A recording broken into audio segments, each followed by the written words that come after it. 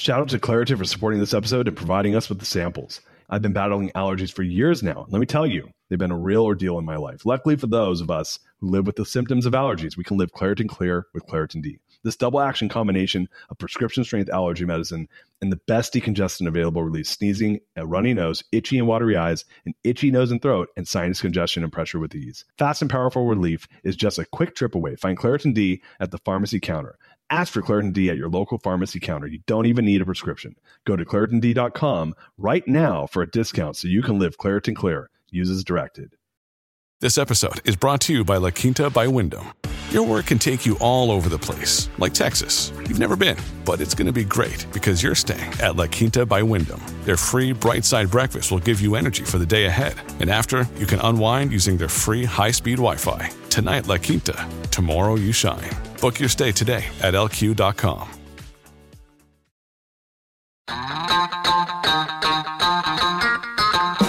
What's up, gang? Welcome to The Greatness Machine. I'm your host, Darius Mershazde. I'm so pumped to have you here with me. Now listen, The Greatness Machine, we're about two things. Number one, people who are living their passions. And number two, those who are creating greatness in the world and doing both of these things despite the odds against them. Each episode, we're going to feature interviews with game changers, business leaders, telling us their origin stories, what made them tick, what got them to where they are now. Why? So it can help you step into your greatness within your life, your business, and your career. Occasionally, you might hear a few solo episodes from myself, moi as I say, as I leverage my 20 years of entrepreneurship as a CEO and founder to help you grow and level up in your journey to scale your life and your business. So come be a fly on the wall, enjoy the conversation, and I'm stoked to have you here with me.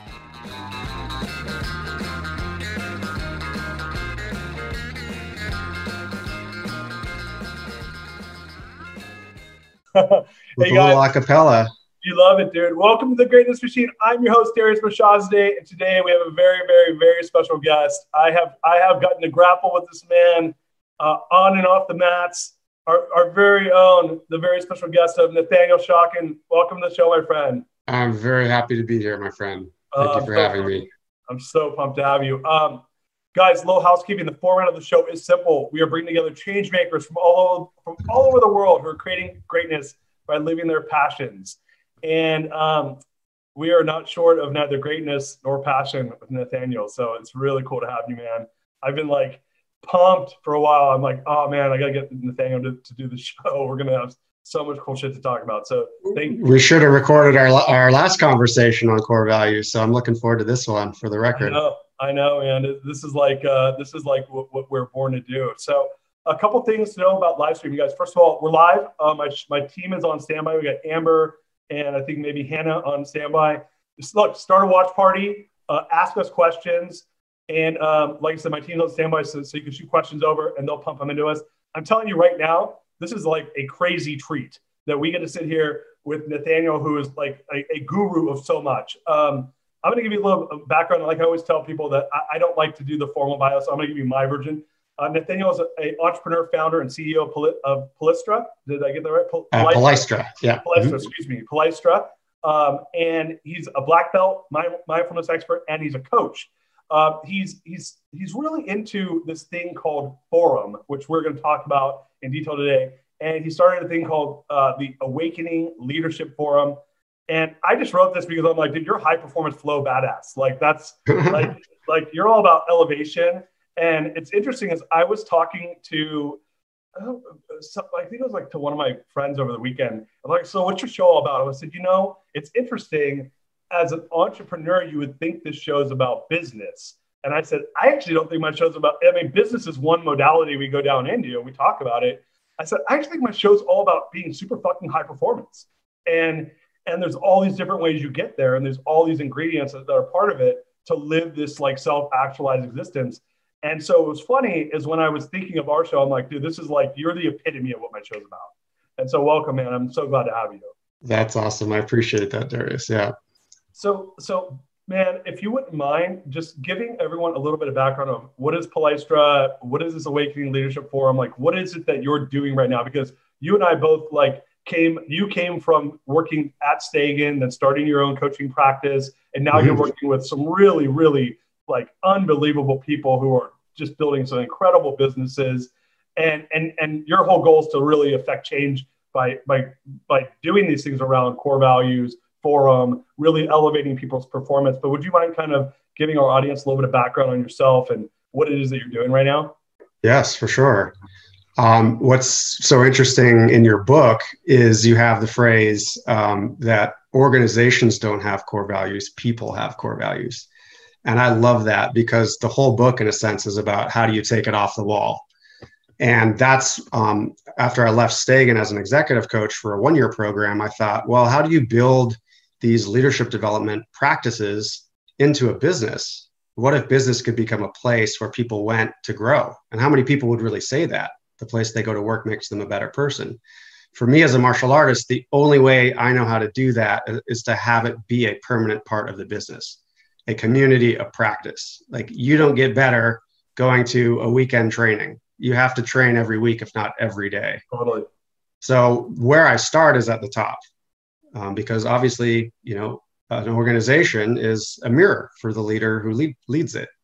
And as the leader goes, so goes the team. So when people ask me, do you coach executives? I'd say, well, yes, although I prefer to coach executive teams because the best way to get each individual executive to their next level is to up-level the whole team dynamic.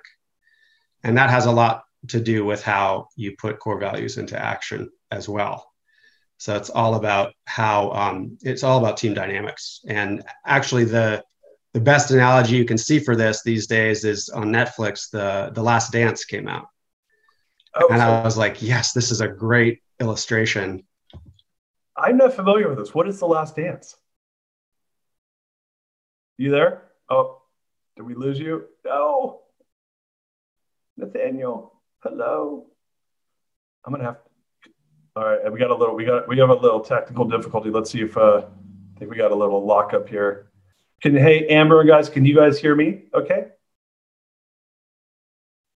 Is it on my side? That's the real question.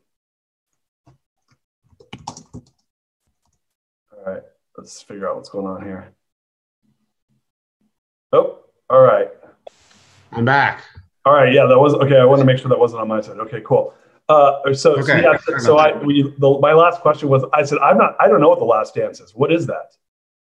Yeah, it's a great illustration of team dynamics. So you have Michael Jordan and the Chicago Bulls in the 90s, and they allowed video cameras in the last year they were together to be behind doors with them.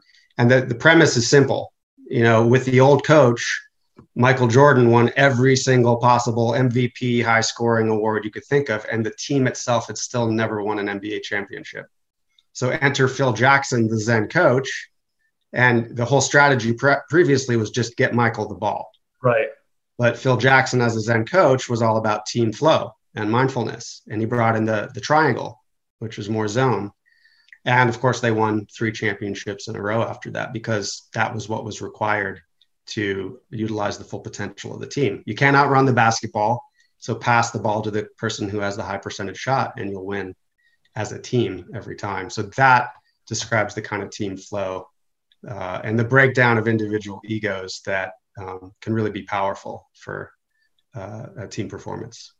It's so interesting because really, like when you were saying that just now, I was thinking around the power of synergy, right? So it's like Jordan might be as good literally as 3 players. Let's just assume, let's say he's literally as good as 3 people combined. Like if you put him 3-on-1, he'd win. Let's just say that. Right. There's still 6 guys on the court, right? Am I 5. They talk about 5 fingers on a hand. Sorry. Yeah. It shows you I don't know much about sports, but yeah, I don't actually either. I'm a martial artist, but right. It's fascinating. Right. So you got so there's 5 guys on the team. That just means that you have that opportunity where if I have 1 + 1 + 1 = 5, right? Not 1 + 1 + 1 = 3, and that's by them leveraging each other's strengths. To your point, having a high percentage, shot percentage when the ball's at a certain point in the court. And this is about a team being in flow, right? Knowing each other's next moves, working in synergy with each other, completing each other's sentences.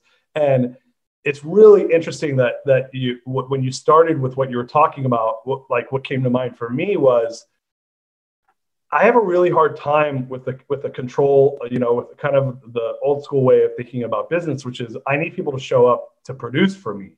And that's the starting, and then the ending is, oh, maybe if there's time left over, I'll help develop their skills, right? I'm like, that's crazy, right? There's no other high performing organization in the world that does that way. In fact, it's like you go to any sports team, military group, you go down the list of people that have to come and like really create crazy high value, and none of them could do that if they operated that way. Yet in business, like it's literally like poor training, throw them to the wolves. When they sink, let them die, bring someone else in, do it again, right?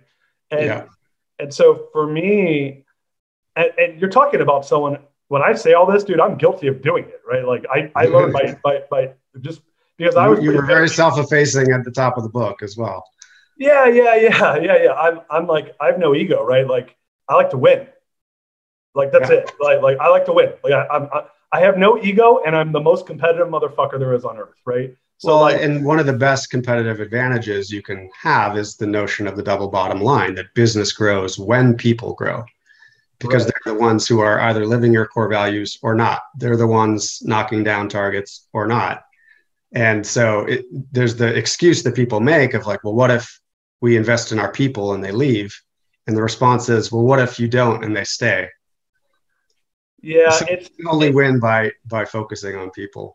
Well, and so I think here's the paradigm that I think is majorly shifting. I think that we're probably in the early majority at this point. Maybe I don't think it's early adopters. And in some ways, the work you're doing is super early adopter, but like definitely doing forum in a company structure is early adopter. But this idea that performance matters and culture matters and developing your people, that's not that's Peter Drucker, right? So this is not a new idea. But I think that there's the command and control style of building value is an old habit that comes from the beginning of the Industrial Revolution that's still here and still entrenched in a lot of businesses. And when we look at this commentary around, let's say, values, right? Because I'm not going to lie to you right now, and I'm the guy that wrote a book about core values. I cringe at the word a little bit, which I'm explaining to you why right now. I cringe. It's like when you used to hear about the word character. You have courses on character or something. It's like a little cringeworthy. Yeah, it's that it's misunderstood. It's utilized improperly, and then people start to talk about culture and bullshit. And the real issue is the HR folks are the ones that have really owned it, and it's not from the necessary. Their selling point to the CEO is, well, we're going to get more performance out of it, but they don't say how. They just say, look, that's what you're going to get if you do this fun stuff, this meaningful stuff. And my position is to go the other direction. And you don't know this about me, but why I have taken the road I've taken on this is that I felt like I had to prove it to people I worked with in business that this really worked. And these were more of command and control style managers, people that were old school in an old school financial services business. And this is the mortgage industry in general. And this was multiple times over. Many partnerships I always felt like I had to prove it. And I realized quickly, if I can show by operationalizing this, that they'll get it faster. And once I learned how to operationalize this stuff, then I had carte blanche to do the things we're talking about, which was the stuff, the development work, the training, the practices, because I already produced ROI right off the bat by operationalizing the stuff quickly. And then I got carte blanche to do the stuff that I knew you had to do, which was much more time consuming, much more of a longer term investment. And so I think that that's where, when I look at what you're doing around this idea of forum, and I want to explain to the audience what forum is, because I think that the dojo, when you talk about dojo, it's such a great analogy for it. Because I think that if I start telling you that I built forum all throughout my company, it was a classic forum, which is better than not having a forum, but it's not exactly what you do, which is 5 steps ahead. When I explain that, they're like, "Oh, that sounds cool, but okay, whatever." It's a group of people getting together and learning with each other, right? You take it a way full step further, which is, and I'd like for you to talk about that, and then we have a question I want to jump to here.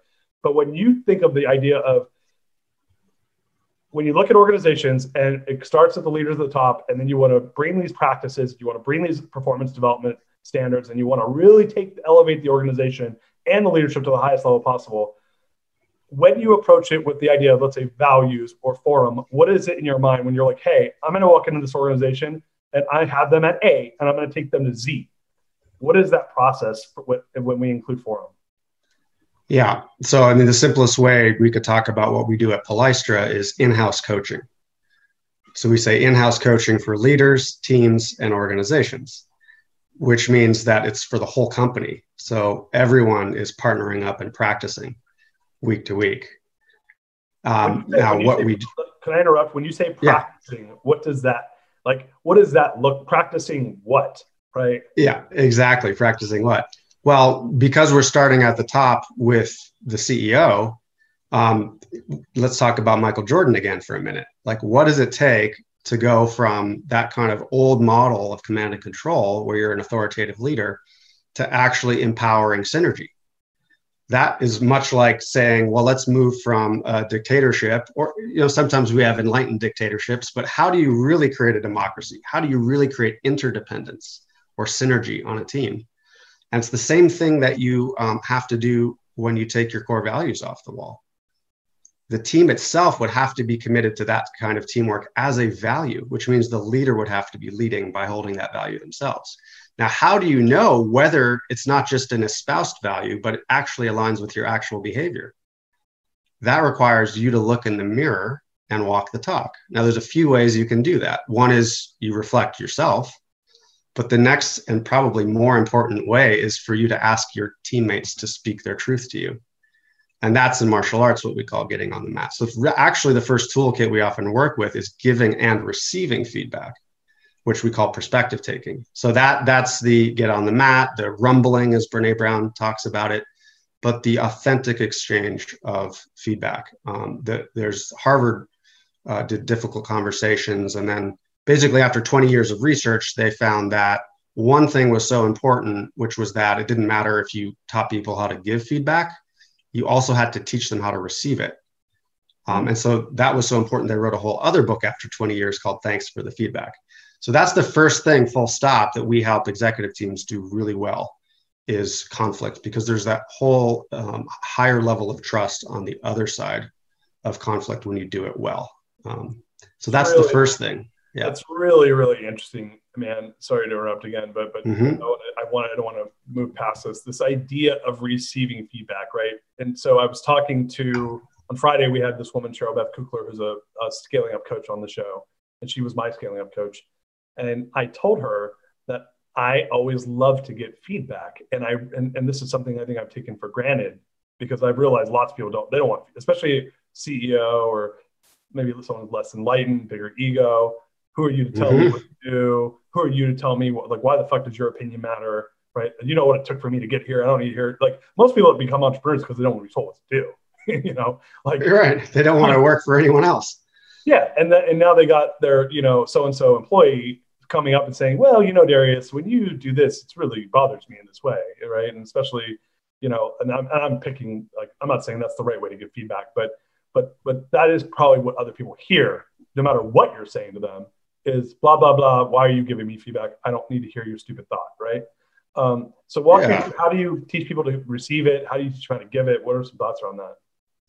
Yeah, sure. I mean, I think in the first place, that's what we're taught in business school. It's all outward focused, which is great. That's the outward phase of the hero's journey. Go knock something down, go accomplish a great feat, build a great business physically. But the whole part of the hero's journey that has to do with going into the belly of the beast or into the cave, that's the confrontation you have with yourself. And it's a metaphor for going into your own unconscious. To put it humorously, the truth will set you free, but first it will piss you off. So awareness is painful. Awareness can be painful. And so again, back to the Bulls, think of the egos on that team in the 90s, Rodman, Pippen, Jordan, all of these guys. How do you break down the ego? Well, it's very simple. It's through feedback, because feedback is the mechanism of growth. That's what creates awareness, but it can be very painful. So that, again, is why I would teach people to receive feedback first before even how to give it. And how you do it is you take the same feedback formula, whichever one you like. Normally has to do with stating what the situation is, and then objectively, what are the facts? Not with any kind of judgments or subjective input there, but just as a video camera would capture it, what are the facts? Then you separate that from how it impacts you. What's subjectively? How do you feel about it? And then this is where values comes in. So interesting. Why do people complain? Because they're committed to something. They care about something. So our negative emotions, if we're frustrated or upset, it's because there's a value we hold that isn't being met. So if I'm upset because you're late, what core value does that imply that I hold? Respect. And that's something, respect or efficiency or connectedness. And that's the interesting thing too. It could be a different value depending on the person, but it is a value. And then from there, you go to what to do differently. You make a request. So the only thing you do differently with receiving feedback is you use it as a form of inquiry. You ask questions to the other person and they get to speak. They have freedom of speech to tell you what they really think, and you draw the feedback out of them. And the commitment that you have in that practice is that you don't get to talk. Right. You just mirror back what you hear them saying to their satisfaction until they feel they fully expressed their perspective. This episode is brought to you by Shopify. In the world of successful partnerships, names like Procter & Gamble, Ben & Jerry, and Supply and Demand echo through business history. But when it comes to growing your business, who are the perfect partners? That's you and Shopify. Shopify is the global commerce platform that helps you sell at every stage of your business. We're talking from launch your online shop stage to the first real life store stage, all the way to, did we hit $1 million order stage? Shopify is there to help you grow. Whether you're selling shipping supplies or promoting productivity programs, Shopify helps you sell everywhere. From their all-in-one e-commerce platform to their in-person POS system, wherever and whatever you're selling, Shopify's got you covered. Shopify helps you turn browsers into buyers with the internet's best converting checkout, up to 36% better compared to other leading commerce platforms. And sell more with less effort thanks to Shopify Magic, your AI-powered all-star. Picture this, a time when my business was facing a tough hurdle and I wasn't sure how to break through. But then came the breakthrough moment, a game changer that took my business to the next level.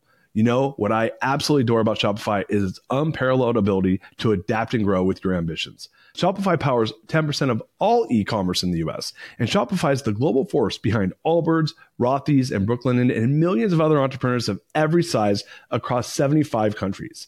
Plus, Shopify's award-winning help is there to support your success every step of the way, because businesses that grow with Shopify. Sign up for a $1 per month trial period at shopify.com/Darius, all lowercase. That's Darius. Go to shopify.com/Darius now to grow your business no matter what stage you're in. Shopify.com/Darius. Shout out to Claritin for supporting this episode and providing us with the samples. Hey there, friends. It's Darius from Shazda here, and I have a little confession to make. You see, I've been battling allergies for years now, and let me tell you, they've been a real ordeal in my life. Allergies have been my constant companion. They stop me from fully enjoying the little things in life, canceling plans with friends because of sudden allergy attack to missing out on an outdoor activity because of the sneezing fits. Allergies have been a real nuisance. Luckily, for those of us who live with symptoms of allergies, we can live Claritin Clear with Claritin D. This double action combination of prescription strength allergy medicine and the best decongestant available relieves sneezing and a runny nose, itchy, watery eyes, an itchy nose and throat, and sinus congestion and pressure with ease. I've been a Claritin D user for many, many years now, and let me tell you, it's made a world of difference. Since I started using Claritin D, my symptoms have improved dramatically. Now I can breathe easier, enjoy outdoor activities without worrying about sneezing fits, and truly live my life without being held back by allergies. Ready to live as if you don't have allergies? It's time to live Claritin Clear. Fast and powerful relief is just a quick trip away. Find Claritin D at the pharmacy counter. Ask for Claritin D at your local pharmacy counter now. You don't even need a prescription. Go to ClaritinD.com right now for a discount so you can live Claritin Clear. Use as directed. Right. So this is around conscious communication, active listening, all these great practices. And what's a very powerful practice. Yeah. It's hard, right? And it's very hard. Yes. I'll tell you, like, doing this show has made my active listening much better because I have I can't interrupt guests. and I'm telling you, my natural instinct is to like step on people's toes because I I want to be autobiographical. I want to start talking. I want to tell stories. I want to, I want to do the things that we do unconsciously, to your point, when we're in rooms. I've been in rooms with people that all are like run over each other. And it's and the more I've become aware of just the lack of active listening as a mentor to them, I'd say, look, you guys, we keep running over each other. Let's take a step back, because you can't even have, to your point, I can't even have, this type of either active leadership training around receiving or giving feedback if I'm not even actively in the room listening to what people are saying, right? Mm-hmm. And how do you have a team practice active listening? That's the question. Yeah, they just have to do it. Yeah. Dojo, right? Rolling in the mats. So it's funny. It seems so obvious, right? When you say it, it's like, well, yeah, like, why wouldn't you do that? Why wouldn't you have your team roll on the mats with each other and practice these things that when it's not a heated moment, when it's not a confrontational situation, and that's coming from where you don't have a horse in the race, right? So I can create these scenarios where they're opening up and talking to each other in a safe environment. And to your point, it becomes a practice. And it's something that then when those situations truly happen, this is all military, right? If you look at special ops, these guys have been in so many fucked up situations, self-produced, that when they actually end up in them, they've already been there. They've already ran through some version of these situations over and over and over and over and over again. Yeah. All with the intention of, when they're on the battlefield, that they're not running into something new. They're running into a version of something they've already done many times over. And Jocko Willink is a great example of that with extreme ownership. And right. He's a jiu-jitsu black belt. So he talks about how leadership skills are like jiu-jitsu techniques. You get better as you practice them. And we kind of have 3 levels there too. We start with the conscious communication or feedback stuff before even we go to just basic coaching skills and peer coaching. But you start with what you said, which is a low level of tension, where it's not about another person. It's just a scenario, someone who's not in, and it's not about someone who's in the room. Then you can go to role playing that, because then you get some live resistance. But then the third level is you actually can practice bringing the live tensions from the business. So you're using the dojo or the coaching space to solve the tensions that are most important for the business to unlock itself and grow. So ideally, we are bringing the tensions from the business into the mat space, so that we're using that as kind of the action learning curriculum for us to develop our coaching skills. That's so awesome, man. And so when you look at organizations you're doing this with and leaders you're doing this with, how long obviously there's some instant gratification that they probably get, right? And I find this with most different, training modalities or coaching. Generally speaking, if the coach is good, you're going to get some instant ROI. And then it's just a question of where it develops from there. So when you're looking at your different people you're working with and the teams you're working with, what do you start to see happen in the groups as their skill sets increase and as they start to develop and as they start to scale? Because that's where I look at this stuff is this stuff, it can be really important when you're small, but when you're small, a lot of the times it's more of a family dynamic anyway. And people tend to have a little more flexibility because they're interacting with each other more. And as long as there's not toxicity in the room, generally speaking, there's more room for error, I guess. Where I find that this stuff gets really, really poignant, if you will, is when there's high growth scale involved, because you don't have the time to nurture the relationships the same way. And you don't have the time to nurture the growth in the same way. And you're kind of building the airplane while you're flying. And so, true. So that's where I always look at, even my book was written to fix that problem, which is it's not going to fix, you're going super deep into these practices and really producing a high growth group and executive team and management team. And I think that's how you get ultra scale. My thing's before you get there, you got to define what you're all about. And then at least there's some level of accountability you can use that to then do the work we're talking about that you're talking about. And I would honestly tell you, I never even got there with my organizations. the best I got to was building the foundation around values and being religious around holding people accountable to that. And I felt like the one missing link was the deep interpersonal rolling on the mats development. So yeah, I know it's a bunch of comments and statements there, but how do you see this kind of transpiring and rolling out and how are these higher growth organizations utilizing this stuff? Yeah. Well, I think scale is an important word because there's a tension between quantity and quality when you're scaling. Like if you can scale quickly, the quality goes down sometimes. So where we start is, again, in-house coaching means you have a slot where everyone is showing up, a group coaching slot, to practice the toolkit. And so in the first place, a culture is a living thing, and your culture is made up of your values. And if you don't practice the behaviors that are underneath your core values, then you won't get better at them. And the culture won't come alive.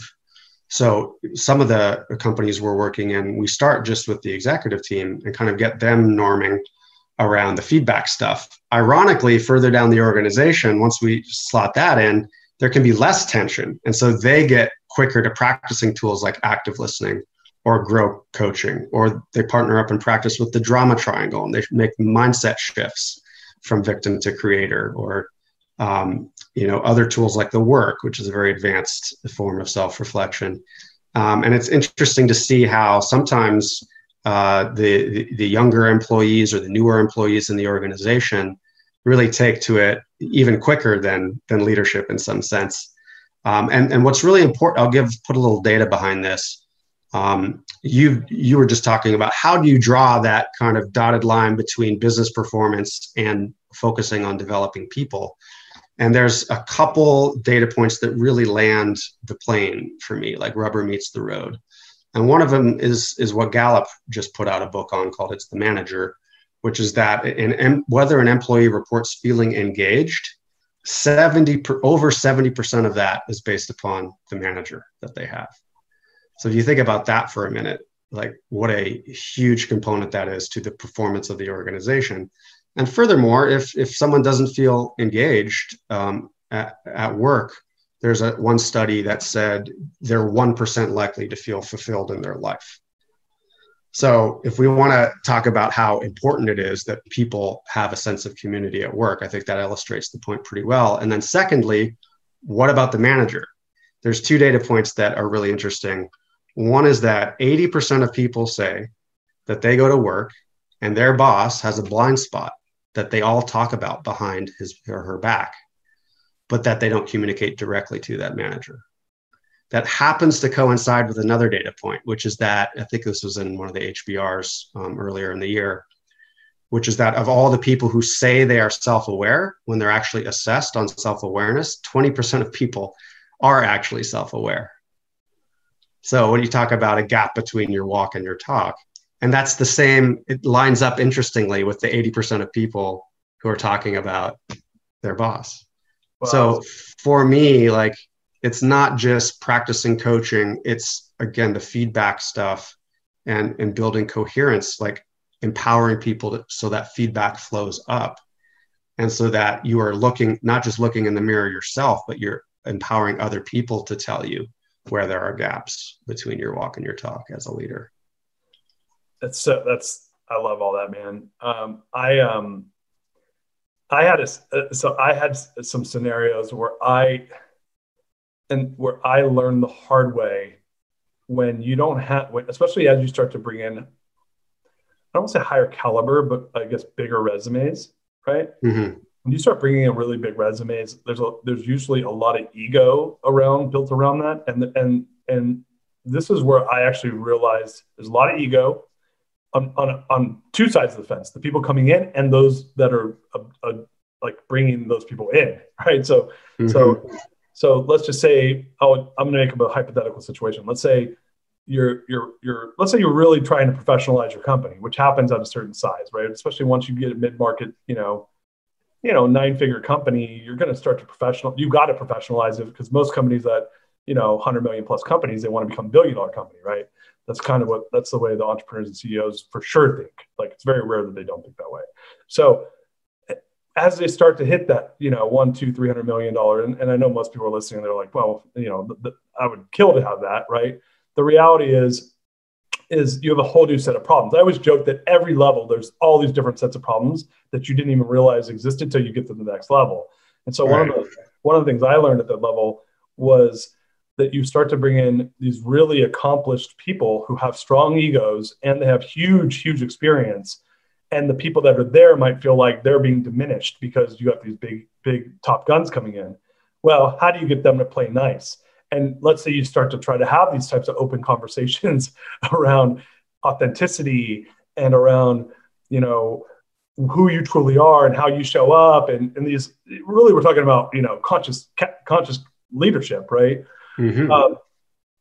A lot of times, this is a Marshall Goldsmith saying, what got you here won't get you there, right? And if you're coming from a command and control industry, there's a lot of CEOs that would pounce on you for like being your authentic self, right? Yeah. Showing weakness, showing vulnerability. Absolutely. There's no fucking room for vulnerability in this environment, right? And these folks come in and you're asking that of them. We've specifically had one client who completely disrupted his team when I came in to work with his culture. And it worked initially. It cleared the space for some very big people from top automotive companies to come in. And they had exactly the mindset you're talking about. Now, if the company is already at scale, to come back to speaking to that for a minute, and you have not scaled the culture and the skill set because you have a dojo where everyone is practicing to get to the level where they can have these types of conversations, it can be disastrous to expect people who have not practiced enough to suddenly be capable of having these tough conversations. The point I'm making, though, is not that the group that comes in, it's not that the existing team has it. I'm saying that, let's say the existing team has been practicing and has that trust and communication. Mm-hmm. But let's say you're bringing in, I have a friend who hired one of the presidents of Starbucks to come run his company. Let's say I bring in the president of Starbucks to be the president of my company, and I'm the CEO.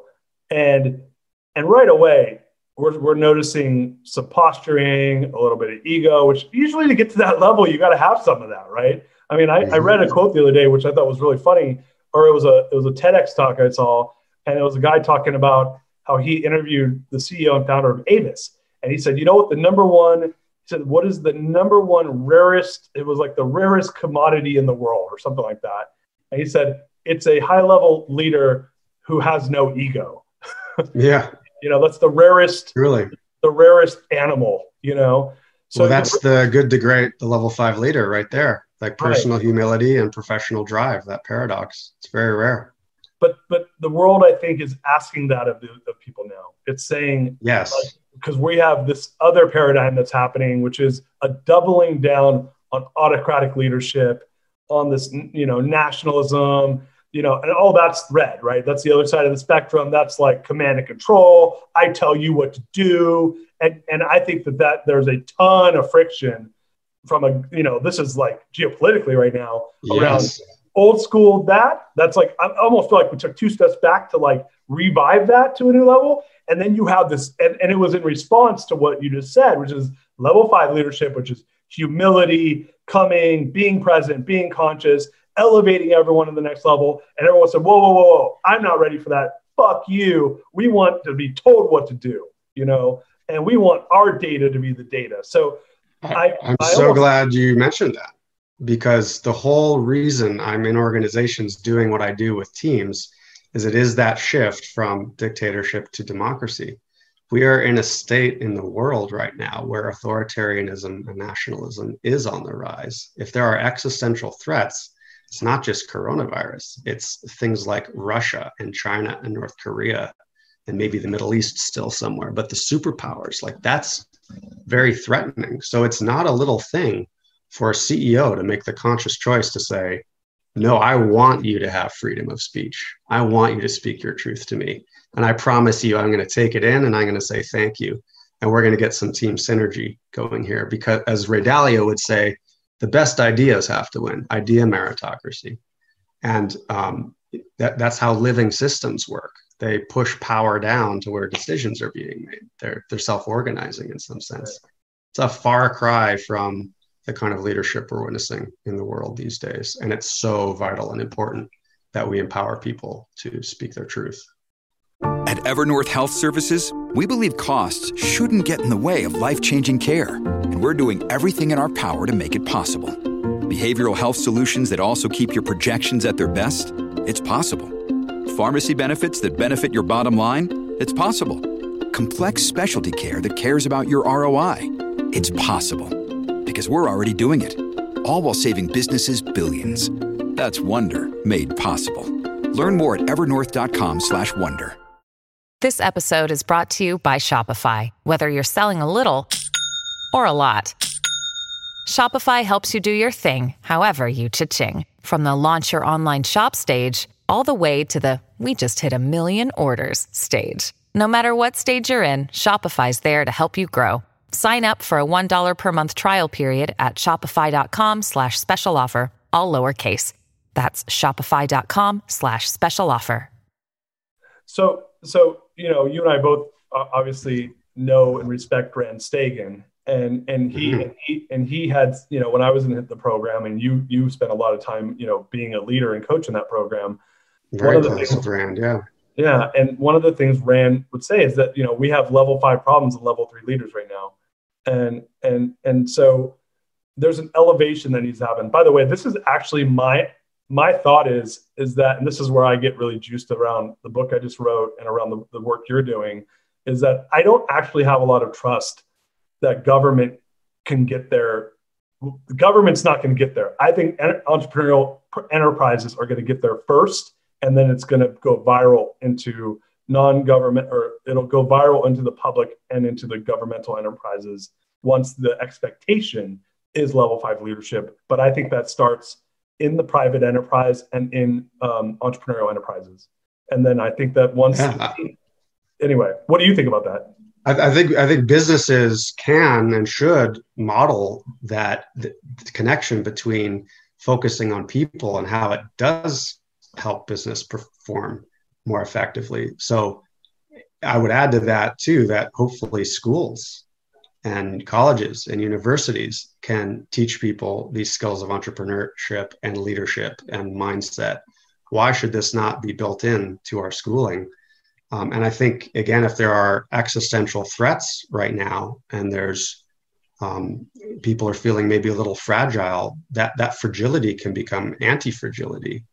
It's like we can grow. There's a silver lining here if we adopt a growth mindset. And what might that be? Well, maybe it's maybe this whole global pandemic and everything else is arising so that the next level of leadership can emerge.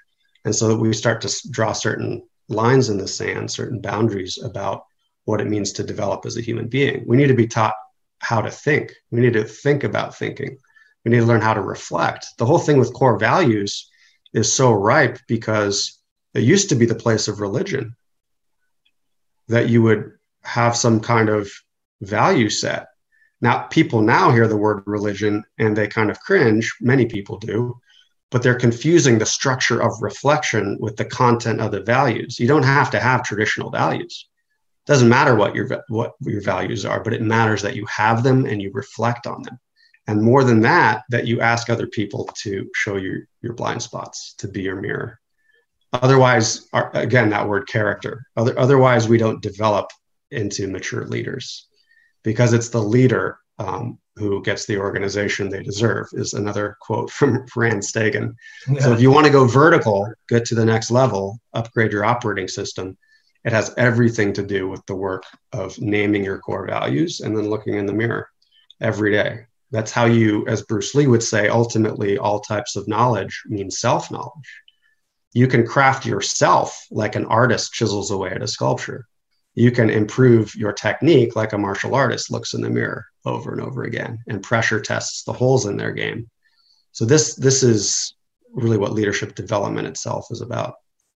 Yeah, that's, oh man, you just like hit me in like right here. I'm going to say something in a second, but hey guys, listen, we are live streaming here. We had a question come in. I think we answered it kind of, but we'll ask it again. I want to make sure this question gets answered. And if you guys have more questions, shoot them over. We're going pretty deep down the rabbit hole of awareness, leadership, core values, geopolitical uprisings and takedowns, and then some. So where should someone start with team building? Are there certain activities teams should be doing regularly to grow their synergy? Like, I think we touched on the second question, but great question. I mean, I love to use Pat Lencioni's 5 Dysfunctions of a Team assessment. That's very affordable. You can pre-post it. So just having an agile mindset, like it's sometimes referred to as a halo effect, just the act of putting your awareness on something and measuring it and then seeing what worked and what didn't, just the intention to be in relationship to improving it. If you focus on one thing, everything gets better. And that's the point, is you're in that growth mindset or learner mindset about your teamwork. So you make it an initiative that's important to the team and to the company. So you're working on the team. You're not just working in the team. And that's another, $1 trillion coach talks about Bill Campbell in Silicon Valley. That's one of his core principles, speaking of values, is work on the team, then in the team. Yeah. So that would be one thing, just to measure, but then just pick one thing that the team, so if it's trust, conflict, commitment, accountability, results, they give you what your lowest scoring areas are. Just look at them together once a week and talk about what's working and not working. And then you can pick some practices that help you move the needle. So of course it helps to have an outside coach help you do that. They would say even the best surgeons don't operate on themselves. So some leaders think they can just go run it with their team. And sometimes that's true, but oftentimes they're part of the problem in a unique way as well. So it can help to have an outside perspective. Yeah, I agree with that. I think you got to find the right coaching. Like for me, what I found is that I don't know what it is. I have 7 influence restraints on my top 17 strengths, or my top 12. And so what ends up happening is I end up just kind of driving the bus a little bit. And so I found I don't like that, right? Because of my achiever is my number one strength. I'm like, no, I'm bringing in a coach because I really want someone to like own it and push me, right? So I think there is something around finding that right coach that's going to give you what you need, not what you want, right? Right. And so, and so that I agree with you. I think that where some people maybe go wrong is they become friends with their coaches. It becomes much more like a friendly interaction. It's less of a coach and mentee type of mentor-mentee relationship. And so I think that there is something around really getting honest with what your needs are, and then trying to screen for that, because I think like I've rarely met someone that's like, yeah, I always meet them and say they'll do it. And then I'm like, look, I want you to be a hard ass on me. And then we become friends and they don't want to be a hard ass on me because I'm likable. Right. So I do think that there's there's boundaries that need to get laid out front. And when you have that type of relationship, also, I think that a lot of entrepreneurs and people, like some people are more coachable than other people, right? Some people. Yes, absolutely. Some people don't want to be coached. They just want to say they're being coached. There's a difference. Well, and this is where, again, the rubber meets the road. And it can be a step worse than that, which is that a CEO or HR would be in that bucket as well, hires me to come in to fix their team. No. And we always joke that that's like dropping your kids off at the therapist because something's wrong with them. When again, you are the one who is implicated in the performance of your team. It's the mirror for you, for your leadership specifically, right. Which is why that Lencioni assessment is helpful. It's like, that's your feedback. Yeah. That's your team performing that way. So what can happen is it really is important for me to have a deep, committed relationship with whoever that CEO is, because they need to start to engage in their own transformation and see the power of it, and have other people start commenting like, wow, the CEO's showing up differently. What is he doing? And then you go in and say, all right, everyone who didn't hire me or sign up for this, we're all going to do this thing together. Right. Because otherwise you end up getting like the CEO uses their team to vet you, and that never goes well. No. You need to have the CEO like being a very strong sponsor of something like that. And I really respect the people, as you're talking about, that would choose to, it's like in government, like I'm a check and balance on their executive power. That's what the coach is doing. It's like a judiciary in some sense. And in a way to see that the company is living its values. When you need mealtime inspiration, it's worth shopping Kroger, where you'll find over 30,000 mouth-watering choices that excite your inner foodie. And no matter what tasty choice you make, you'll enjoy our everyday low prices, plus extra ways to save, like digital coupons worth over $600 each week. You can also save up to $1 off per gallon at the pump with fuel points. More savings and more inspiring flavors make shopping Kroger worth it every time. Kroger, fresh for everyone. Fuel restrictions apply. Yeah. So can I ask you a question? Because this is where, so I've had this really like big awakening over the last couple of years on like how I'm showing up and what's important to me, and but being the core value person, really taking that, applying it to my own personal life. And when I talk to you, a lot of the times it comes from like, and you've read my book, so this might be a good frame of where I see two things happening. I think as an organization, you need to define what you are and be authentic to what you are as a group, as an organization. And that is something that you have to get kind of married to, know it, live it, announce it, and like be it, right? And then you apply everyone's personal values against that, because that's like, I don't care what I say. Nathanael, you have your values and Darius has his values, and like they are what they are. And yes, there's some room for them changing and adjusting. That's something that through our previous conversations, I've actually gotten pretty comfortable with. The whole spiral dynamic stuff.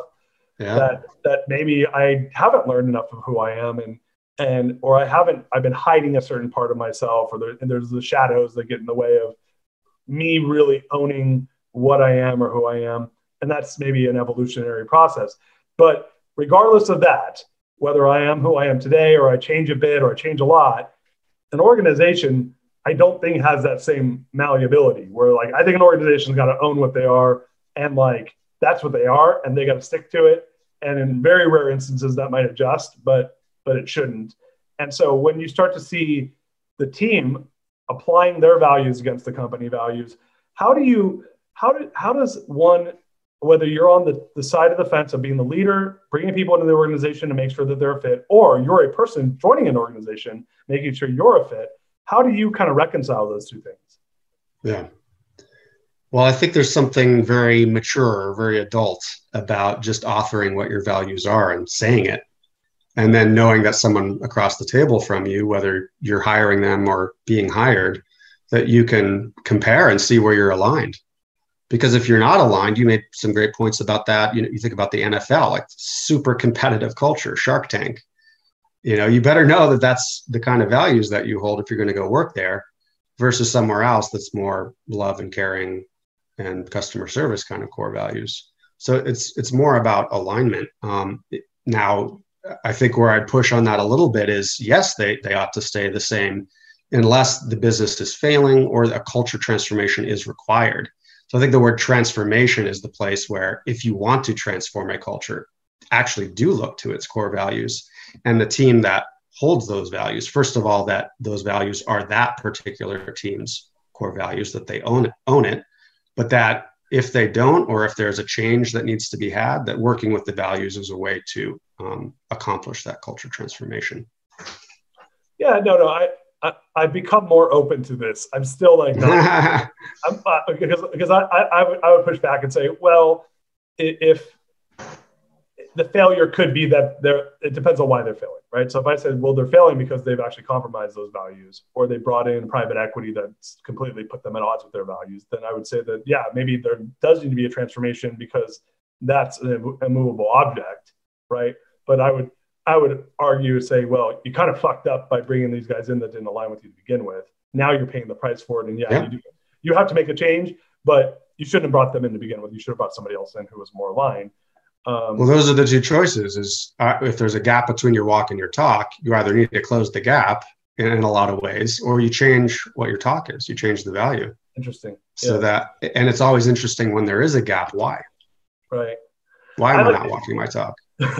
So I like to simplify it, because I'm like, I think we're like at like level 10 talking about this, and most people are like level 0. And so I think that an evolved organization can have this conversation. But I think most organizations are coming at literally at ground zero, where they've like hung up some words on the wall that really aren't who they are, or some mediocre version of what they really are. And so to your point though, let's say that those core values are the right values and they really are. When is it your practice to say, okay, since we've defined what we are, and since we're married to that, we're not saying that those were the wrong talk, but we want to make sure we're walking the right walk.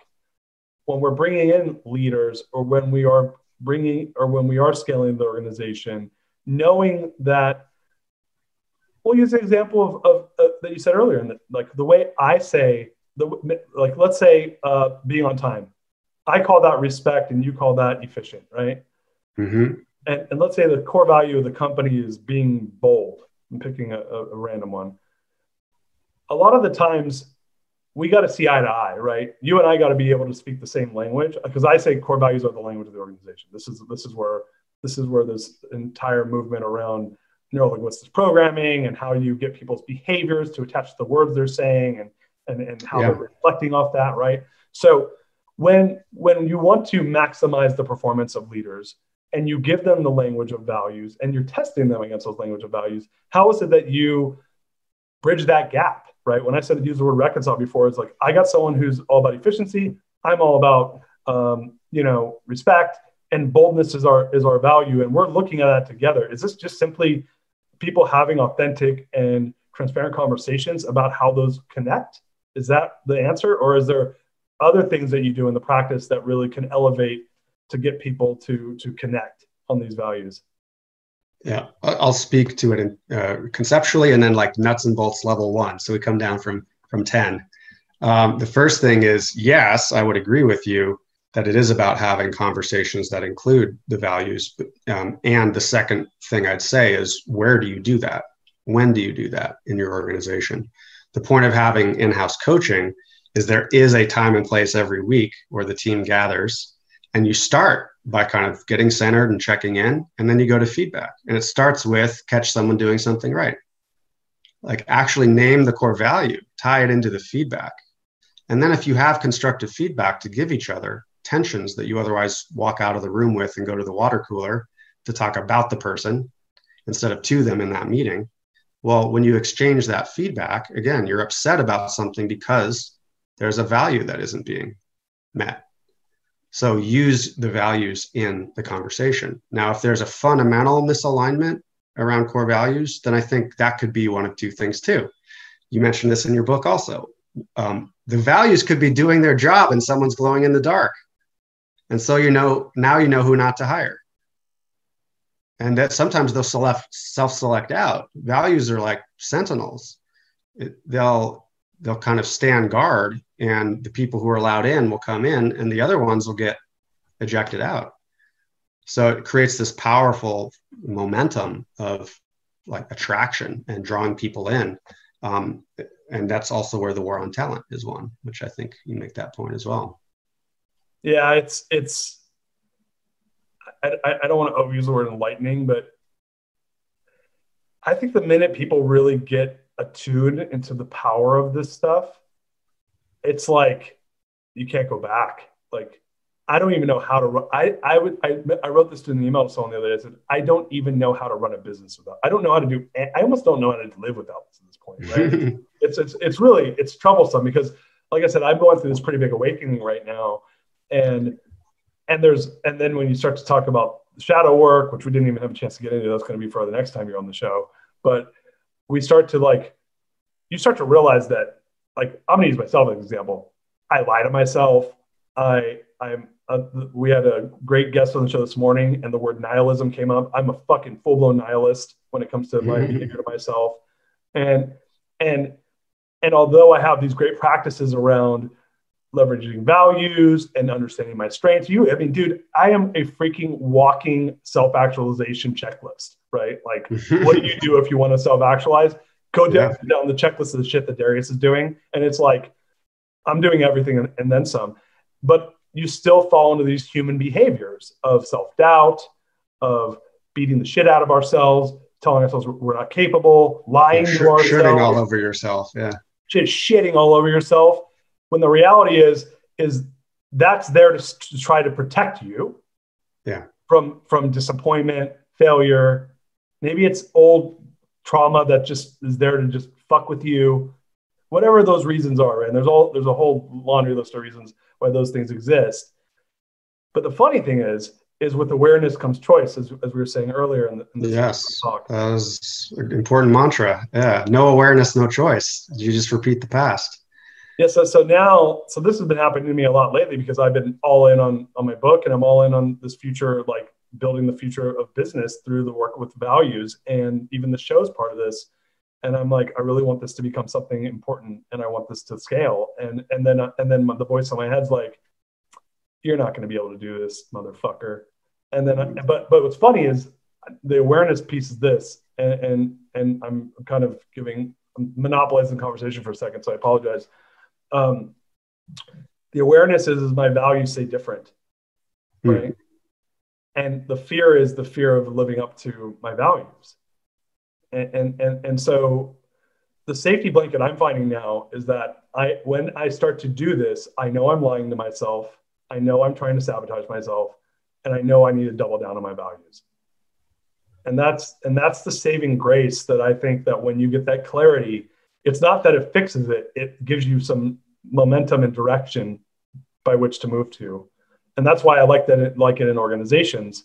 So the reason I say all that is when you hear this, or when you see how organizations do this, or the executives who you're working with, or the people you're coaching, that you're trying to elevate. Because I do think, honestly, getting to flow and getting to these states of like high performance is really around removing all the roadblocks and getting all the shit out of the way so you can just move faster. Yeah. And get velocity and traction and momentum around the things you care about, right?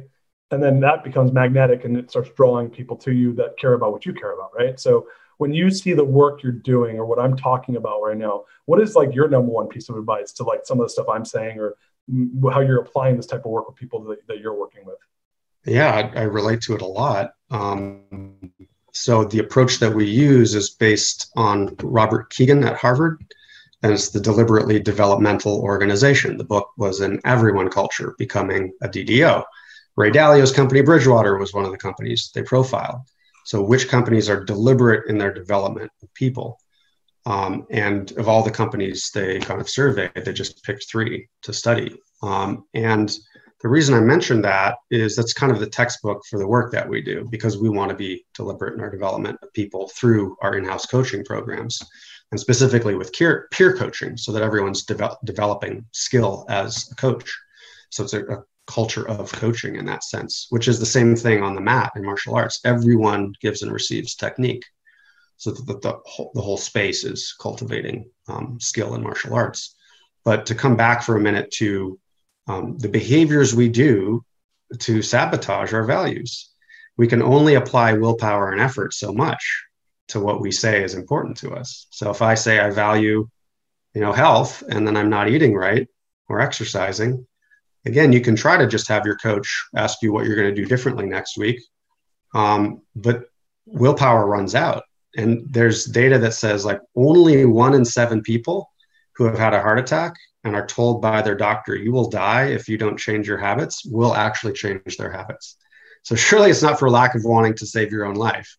But there's this whole other thing, which is underneath the surface, which is what we call a competing commitment. And so I could say I value health, and then I notice that I completely am committed to doing something else. And it goes into the assumptions that we hold. It's almost like the opposite of our values are holding this rubber band taut. We're trying to run this way, but something else is holding it in place. And it's based upon some assumption or limiting belief about what's going to happen if I change, because change is scary sometimes. So in a DDO, the whole point is we don't cover up our weaknesses. We don't pretend like we don't have blind spots. We don't pretend like we don't have limiting beliefs. We actually declare what they are as a team, which requires a certain amount of trust and intimacy. And then we put it on the wall. And when there's a breakdown, we don't go to kind of punishing, like punishments and rewards. We get curious. And it's like, as I joke, your punishment for a breakdown is more coaching.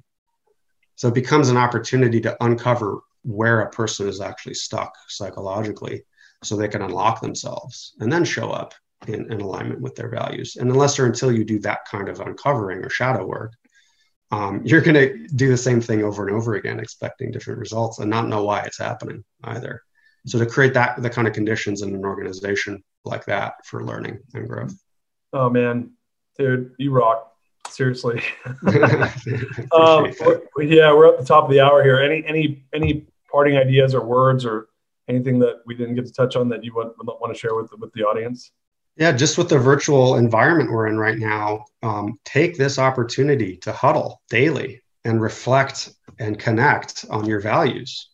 And then secondly, try out peer coaching. It's a way to scale coaching. Everyone has a coach because everyone is a coach with that approach. And if I can support you with that, or Darius with getting Forum running, just let us know. And it moves quickly. It really does. And it's very fulfilling to practice together. I think that's what you and I know as wrestlers. It's like, those are the people you are closest to.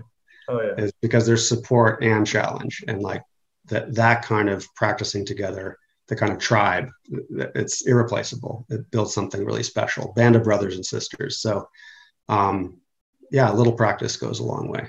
Yeah, that's awesome. So where can people find you?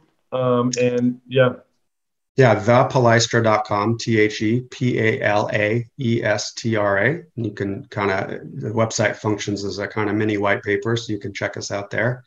And then if you are a senior leader, we have the Awakening Leadership Forum, which is, you peers and really engaging a very committed journey of personal awakening and leadership development and harnessing that band of brothers kind of feel, the forum relationship, the circle, iron sharpens iron to engage that journey together. Very cool. So Forum 2.0, you and I talked about it when we first met. Yeah, that's awesome. Guys, look, check out what Nathaniel's doing. We'll put that in the comments or the websites that you just mentioned. My team will I'll make sure that gets in there.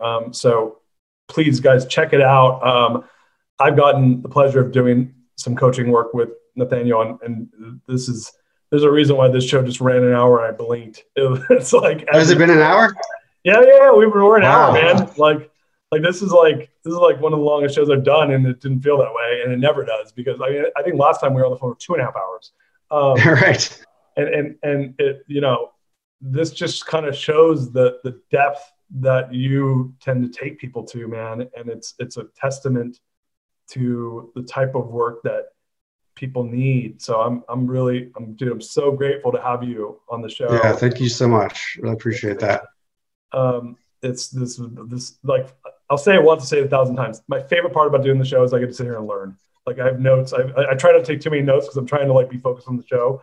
But my favorite part is that I'm going to get to go back and watch the show and that's when I really do my notes, is after the fact.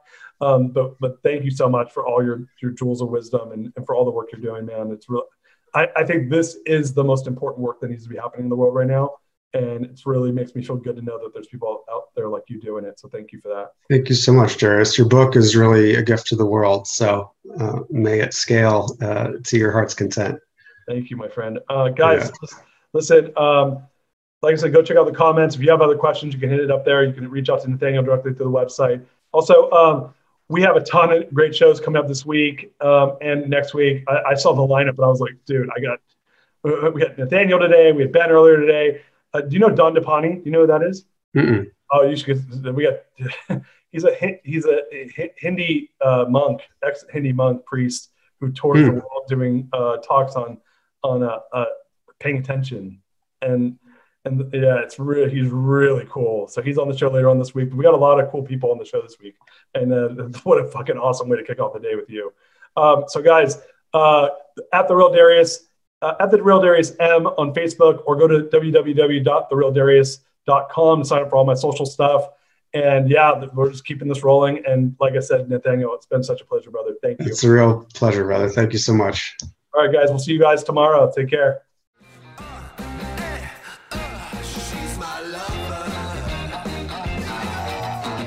You are listening to The Greatness Machine, and that's a wrap for today. Listen, if you love what you heard, subscribe to the show on whatever podcast platform that you're tuning in on so that you don't miss any of our future episodes. We have tons of great people coming on, and we're stoked to have you here to enjoy it with us. leave us a review. Tell us what you love most about this particular episode. We love getting the reviews. We love to see what you guys love most. And if this particular episode, made you think of someone who's leveling up in their business and in their life, print screen, share it with them. Leaders are the best givers. And after all, we're all here to support and grow with each other. And in case you want to see some of the fun behind the scenes shots or some of the things that we're doing, I'm actually writing about this in my weekly newsletter. Go to www.therealdarius.com and subscribe to my newsletter. We're talking about fun things like business and life and mindfulness and cryptocurrencies and gosh, I don't even know, everything and anything, but it's tons of fun stuff I write about. I try to get it out on a weekly basis. You can subscribe at www.therealdarius.com. And with that said, look, thank you guys so much. I appreciate you. I love you. Peace. We're out of here. See you guys on the next one. She's my lover.